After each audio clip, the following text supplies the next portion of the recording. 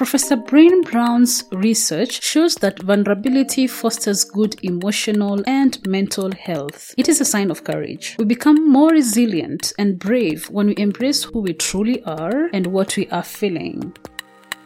The Vulnerable Scientist podcast is a space for scientists to tell their honest and authentic stories. I am your host, Sarah Nyakeri, who happens to be a scientist, informal science communicator, and I help scientists create personal websites. If you want to support this show, go to www.patreon.com/thevulnerable-scientist. You can also follow this podcast on all social media platforms at TV Scientist Pod. We were at the place where you're talking about your PhD. You mentioned a bit about your PhD research, but PhD experience, like going into PhD. But I want to understand first. You mentioned that you didn't like have a burning question that you wanted to pursue. You're looking for different opportunities when you're in Rwanda, right? Yeah. So like you had something in mind. So, what made you, apart from you not being sure if you want to pursue it or not, what made you apply to this particular PhD? Was it already like a project ongoing, or did you have to come with your own research? No, it was an ongoing project. A few international research institutes were behind funding, and they had some ongoing projects, and they were looking for researchers to study market access in East Africa, farmers' market access to East Africa, very broadly. And even within economics, this is an extremely broad topic. So there's like a lot of flexibility in it, because access to market can mean just about anything. It could even be not having access to markets. Let's understand that. Or you can relate it back to production, because how much farmers grow is directly related to how much they participate in markets. And so, yeah, it was a bit of a broad topic on a pre-established research project. So in that sense, there was virtually unlimited flexibility, as long as I could tie it back to this topic, which frankly I think just about everything in the field can be tied back to that topic in one way or another.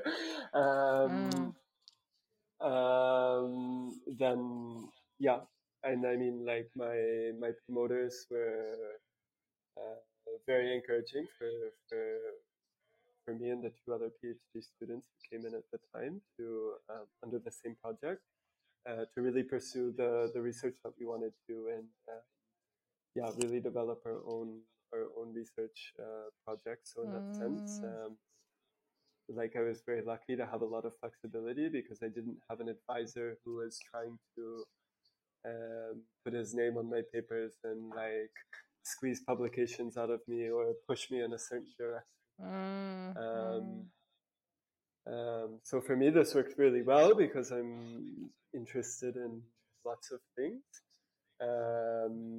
But yeah, I mean, I would say this doesn't work so well for other PhD students, because everybody's different and needs a different Have a type different of approach. environment. Yeah.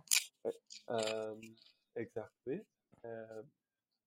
So yeah, and I think, yeah, I mean, one of the hardest things for me in the beginning, and I still think this is the hardest part of research, is really finding good questions, finding something that's interesting, that's something that's very doable and applicable.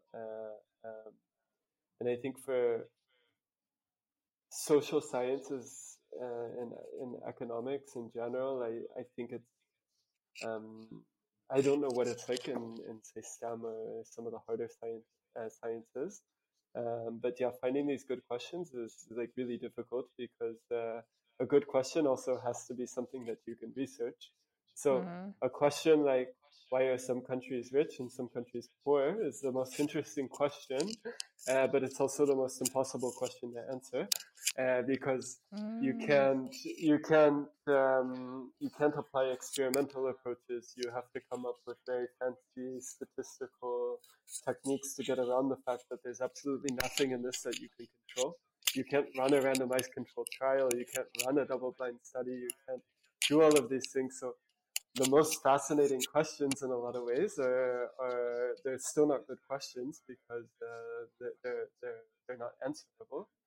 And so I think this is a really tough like balance to find in the first year because it's like I'm still trying to figure out like what I'm doing and there's coursework and there's all these things going on and you're trying to get started and it's like I want to answer big questions, um, but like I also want to do something that's like very sound methodologically and striking that balance I find is sometimes really difficult. Um, and yeah, and I think as a first year PhD, yeah, you don't have as much experience developing that because all of the previous projects I had been on, somebody had already come up with the Mm. research question, somebody had Yes. already Oh. developed, this is what we're going to do. And in that sense, I was just an implementer. I was just taking someone's idea and operationalizing it.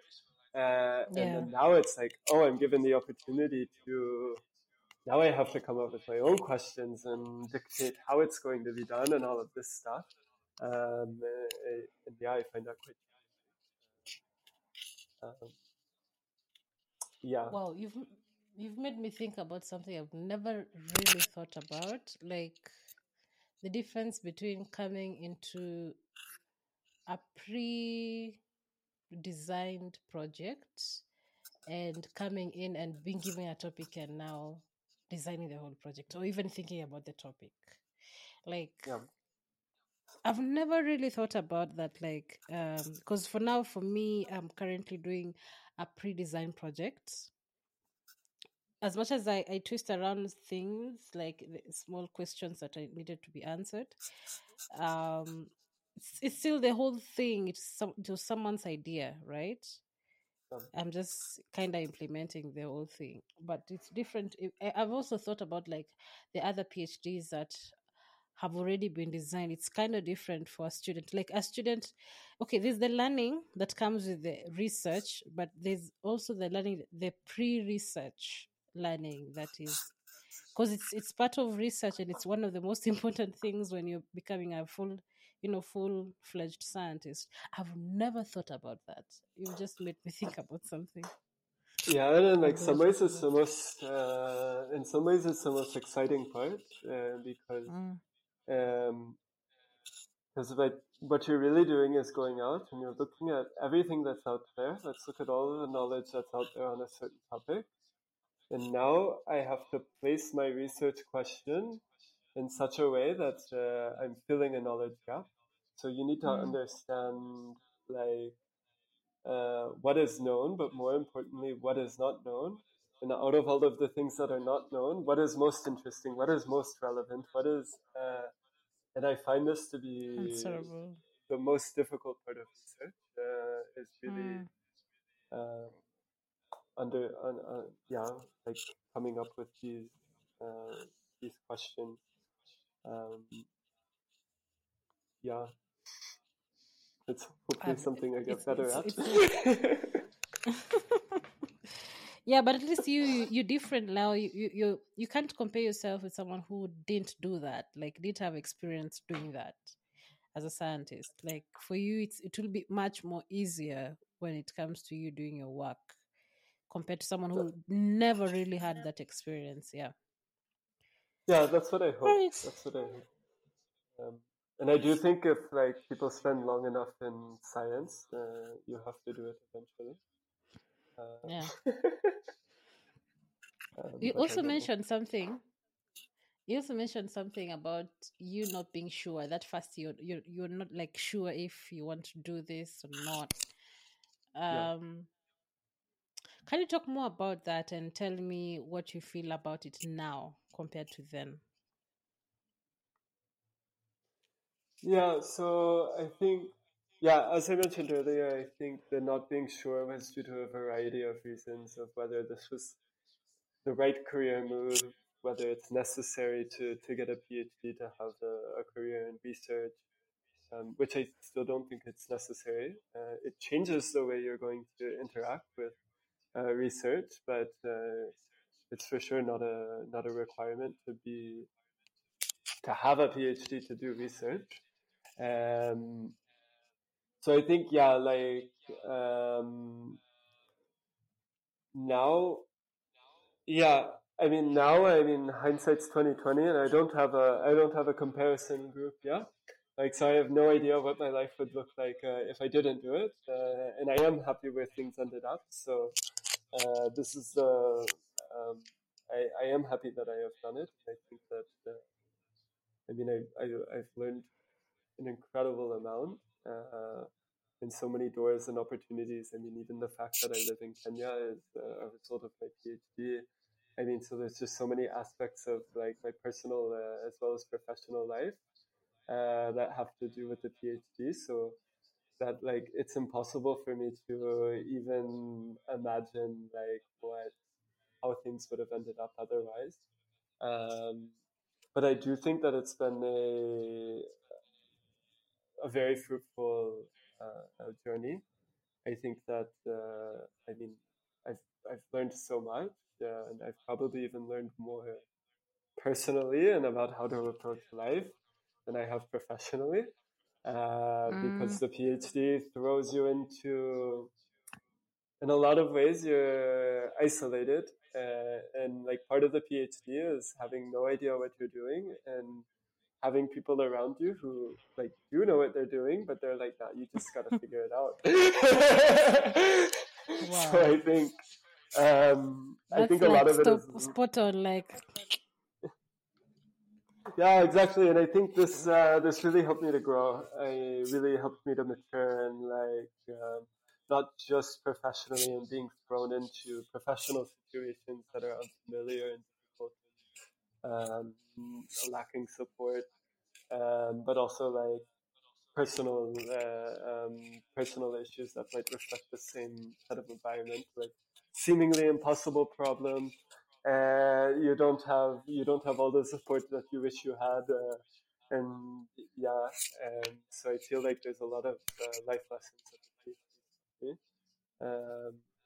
So it's really, yeah, I really can't say that I would have done it differently, or yeah, I'm very happy with the whole process and what's now, uh, mm, professionally and thanks for personally. saying that. Like, how your PhD like directly affects like the things that you learn when doing a PhD. There's so much apply in day to day life, right?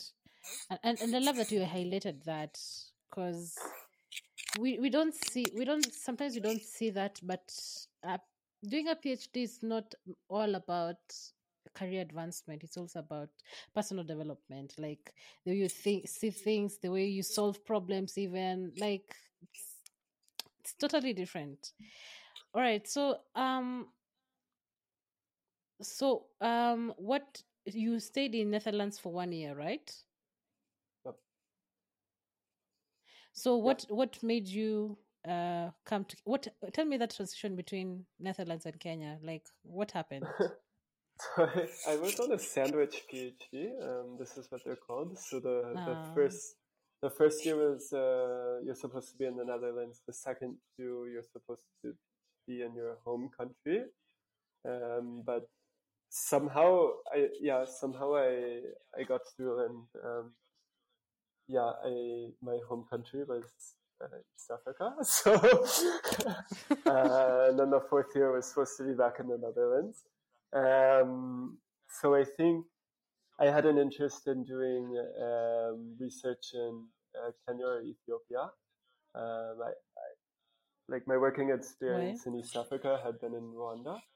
Uh, why? Because I think I just wanted something different than, like, I didn't want to go back to Rwanda. I think I wanted something different, and so yeah, I mean, just reading. I mean, I had never been to either country at that time. But yeah, like I knew a lot of people doing work there, and like I was limited in my geographic scope, and so these were the two countries to look at projects in and try to develop PhD projects that would make sense because yeah, like a lot of the research is focused on these two countries in East Africa, and I mean they're the biggest economies, and in so some sense it's the most vibrant research communities, if you will. Um, so I think this is part of my decision making there. But so yeah, then I I went and looked for PhD projects to or research projects, sorry, that I could join, and ended up in Kenya. I met some researchers here, and we decided that we could collaborate, and so I moved here. Okay. So tell me, okay, this is, I think, the last question that I'm asking in terms of science, hopefully. Yeah. What is that? Okay, you want to take water? Let me let you take water. Okay. Thank you. So, what is that? It's okay. What is that thing that you were working on? Do you want to talk about that first of all? Like what you were working on with your PhD? Because now I understand it's over. You're just waiting for your graduation. You've Yep. already defended. No, it's not quite over. I'm waiting for the committee to get back to me. So they're sitting with Okay.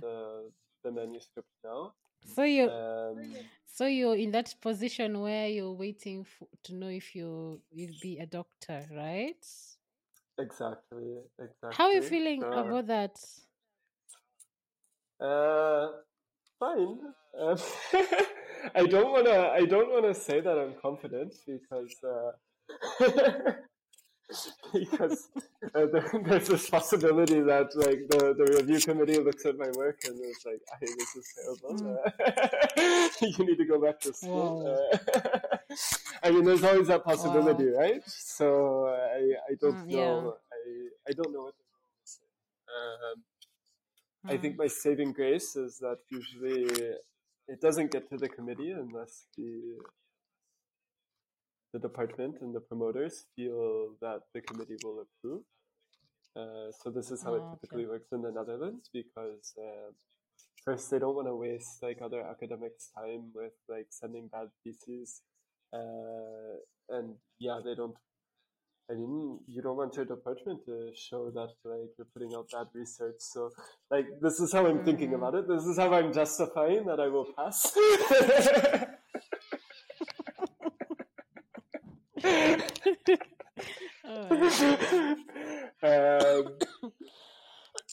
But yeah, I turned it in maybe 2 months ago or 6 weeks ago or something like that. And yeah, I felt surprisingly little. Like I didn't feel much. Like I turned it in and it was just like I met another deadline, and like because in my mind it's like still I see things in the paper where I'm like if I had more time I would change this.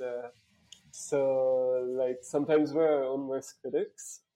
So I feel like 4 years of work and I turn it in and I'm like all I can see in it is like areas for improvement. Like okay, what am I gonna change before I submit all of these to journals? So it didn't feel like as much of an accomplishment as I thought it would. So maybe I hope it's different when if they approve and if I graduate, maybe it'll feel a bit better then. But Then now. Thanks for sharing that. I've never had a conversation with someone who's just submitted and waiting for something like that period. I've never had a conversation with such, so that's exciting to know how you're feeling right now. Yeah, All it's a bit right, of a so weird stage because I mm, want to plan my postdocs and stuff like that, but if I don't get the PhD, then I can't do a postdoc, right? yeah, So wow. it's a weird phase Wait, of uncertainty, but mm, okay, so you're explaining about your research, and then I interrupted. about the PhD research, yeah.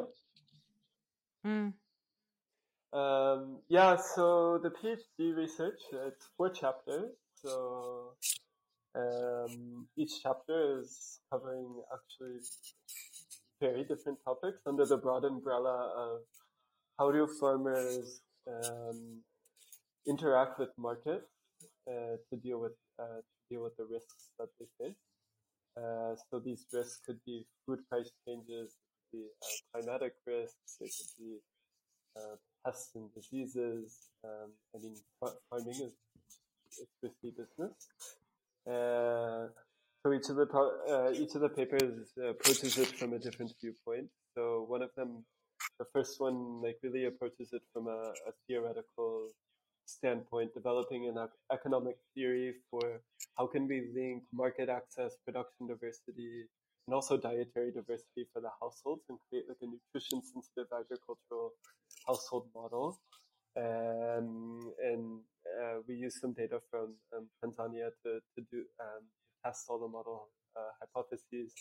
Um, and yeah, it's really looking at okay, so what's driving household nutrition? And there's a lot of discussion. Okay, is it market access? Then households can purchase more goods, more diverse sets of food, or maybe they should just grow it on their farm and have production diversity drive the dietary diversity. Um, so yeah, it's really a discussion, presenting the theory of all of this, and then having some analysis behind it. Um, yeah, so then we get into then I get into intra-household decision making, like really looking at how men and women are making decisions on the farm and how they're interacting with each other to make on-farm investment decisions. So we would want to understand, okay, like how are they deciding to invest in agricultural technologies? What's the bargaining process going on? And when men and women have to provide the labor as well, how are they taking that into account, right? So our mm, hypothesis was like, okay, if if say men are making decisions in the household, right? They might invest in technologies that require a lot of additional labor, but if they can just like off put that labor onto their wives, then we might have a lot of bad adoption consequences from this, um, because women are already doing most of the household duties and have less time than men, and then there's already these gender inequalities. So really, this research was focused on understanding, like, okay, how can we push technology adoption uh, um, in a gender sensitive way that would reduce labor burdens for mm. women. And by the way, that hypothesis did not pan out in our research at all. Men were not doing this. They were actually overconfident in their own abilities and investing more when they were providing the labor rather than. So we didn't see this dynamic going on in our study, but we found some other gender-based inefficiencies, mostly stemming from men making risky and overconfident decisions. Yeah, so this is what this is dealing with. Um, I don't know. Is this interesting or too in depth? Or It is. It is very interesting because I was just thinking, like, okay, so how, just especially the part where you're bringing the gender, like, considering the gender in your research, and you saying that whatever you found out is actually different from what you were thinking about, and Can I ask a question towards that? Yeah. So how were you using? I'm assuming you're using primary data, so you're the one collecting the data, right? Yeah, that's when we Okay. did what you call it was like a field experiment, a lab in the field experiment. It's Okay. like imagine like a psychology experiment, but done in villages. Yeah, rather than university Oh, labs. okay. Um,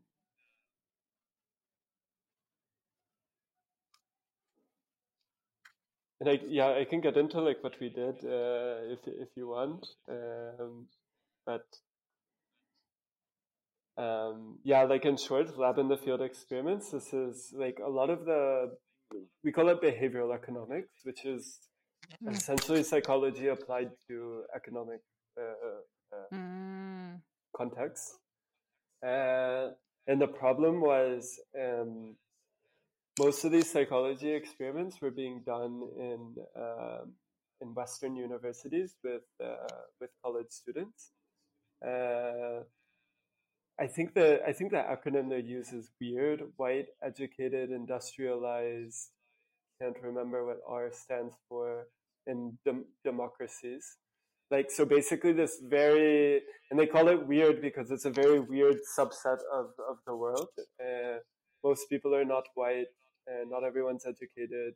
Not everyone's living in democracies. Yeah, so we can't base all of our knowledge on psychology and behavioral decision making on these populations because they're not representative of the world by any stretch of the imagination.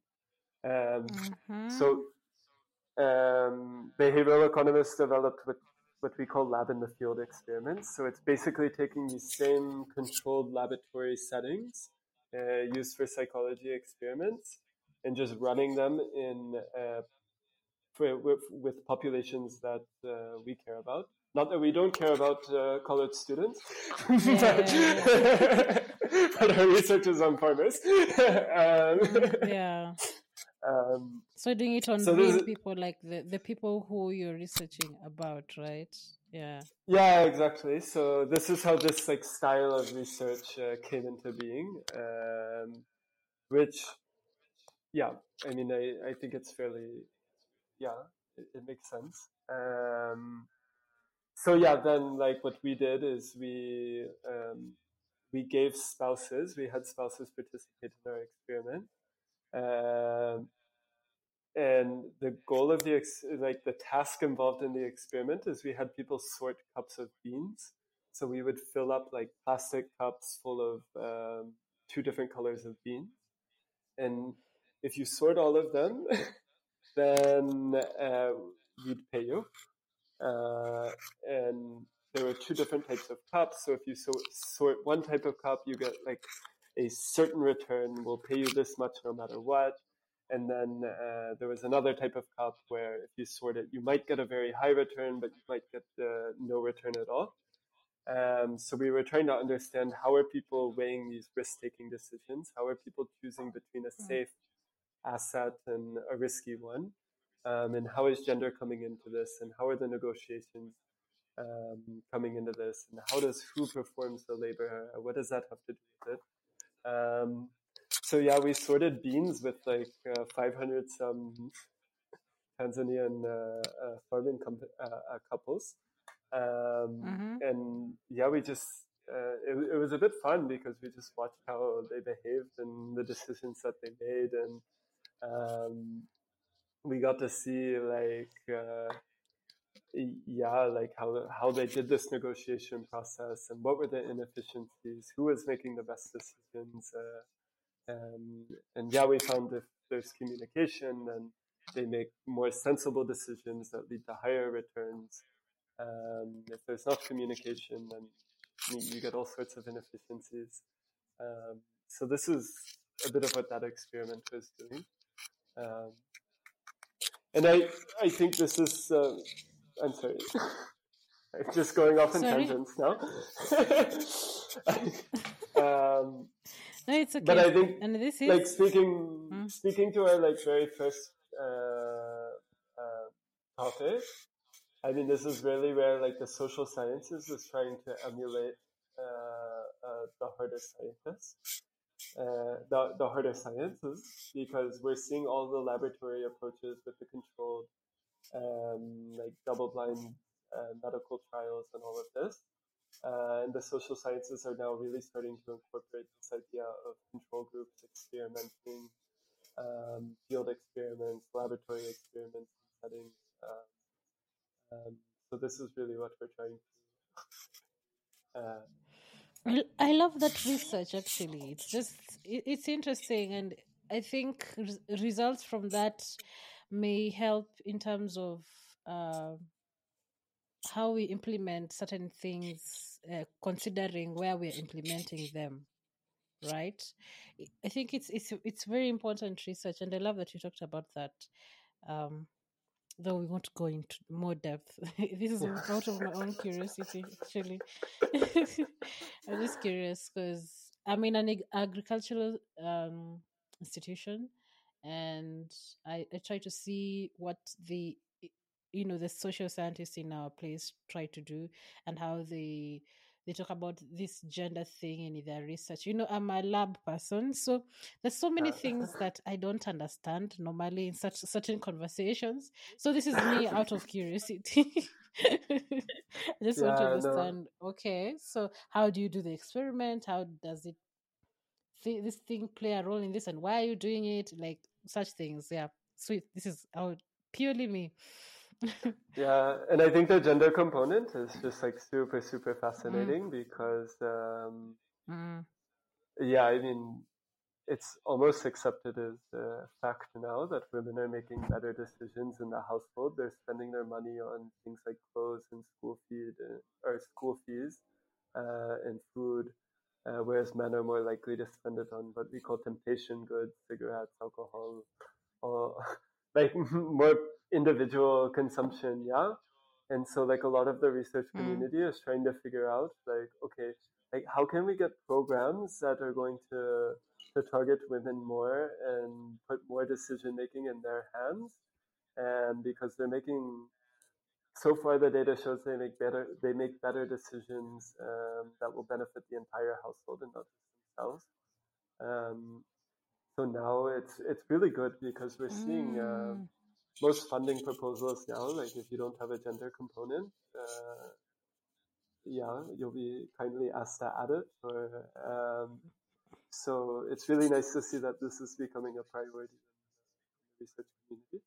Uh, mm. Okay, so all right. So we'll go to the, I don't know if you want to, if you'll be able to remember all of them, but tell us about the lows that you've experienced throughout this journey to here, to where you are right now. um, yeah, so I think the biggest low was the first year of the PhD for me, where I wasn't really sure, like if I wanted to be doing this. I wasn't super happy, like living in the Netherlands. Nothing against the Netherlands; it's a lovely country. It just wasn't Mm-hmm. the right. It wasn't the right place for me at that time in my life. Mm, Um, and so I think I struggled with this. Like I would come home from work sometimes and make pros and cons lists of like, continuing the PhD. I was like applying to several other positions just to kind of like feel it out, see what other options were out there for me. And so I think I mm, was very close um, to quitting, because I was just, I felt like the task of completing the PhD was insurmountable. I felt like a bit isolated, and I wasn't fully enjoying what I was doing. Um, mm, so I think that was a bit of a low point in my research journey. Um, yeah, I mean, what else? I mean, there's lows all the time. I mean, like in statistics, right? you have global minimums and you have local minimums. So we get local minimums every week. Yeah, I mean sometimes it's just very frustrating. You're trying to make a deadline, and sometimes the analysis is never working out. There's problems with the code. There's all these different things. So there's all these issues. And I used to view a low as like, okay, like I have this hypothesis, and then I go to the data and I can't find any evidence for it. This means I got to go back to the drawing board. I'm doing something wrong. But now I've learned to see that this is part of the research process. It's not a low. It's a point of learning. It's a point of understanding. Yes. It is So I think, research. It is science. yeah, exactly. So I think I'm starting to take some of these lows, right? I don't want to call them lows. Maybe these pain points or these issues that make like, we open up the email and we see somebody's comments on our paper, and it's like, oh my god, like it's the worst thing ever. And then like I'm starting to see these things. They're not as bad things. They're not as lows. They're just as like opportunities for improvement, for learning, for. So I think, yeah, especially towards the beginning of the PhD, I didn't have this mindset. I hadn't like, I don't want to say I'm mature, but I hadn't matured to my point of immaturity that I'm at now.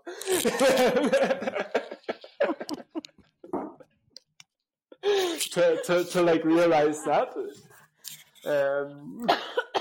Oh my goodness. So yeah, there was all these right. So yeah, there's just like all these small things that would like bother me, that like don't bother me as much now. So I think, yeah, but Is I that don't know. all in terms of... I mean,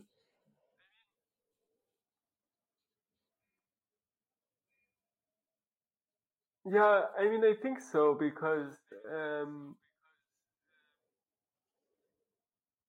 I mean, obviously, like a lot of times, there's just like a lot of minor setbacks, right? Like, oh, my paper didn't get submitted to a conference, or oh, like I didn't get accepted to a journal, or oh, this project fell through, or I was supposed to collaborate with this person and it's not going to work out, or like, there's like all these like small things that like are constantly happening, and I feel like, I don't know, I'm building up a sensitivity to it. Like it's part of life now. Like it's part of like moving on as a researcher, that like there's always going to be things that aren't going my way and not working out. And like, even last week I could probably give you like examples of things I wasn't happy about. Wow. But like, so I don't know.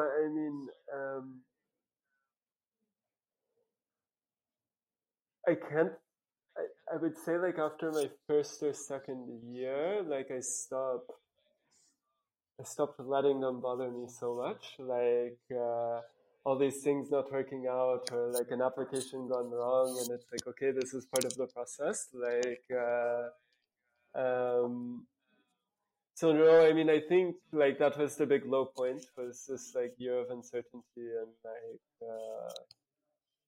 yeah, I mean, really not enjoying the work, not enjoying the process, and then like when you're not enjoying the overall process, it's like every minor setback becomes a major setback. Yeah. So like looking back on it, I could see like some of the things that bothered me here. I can look back on now and be like, like it wasn't that big of a deal. It's just that I was upset about bigger things. Gay. Like, Wow. That's a nice point over there.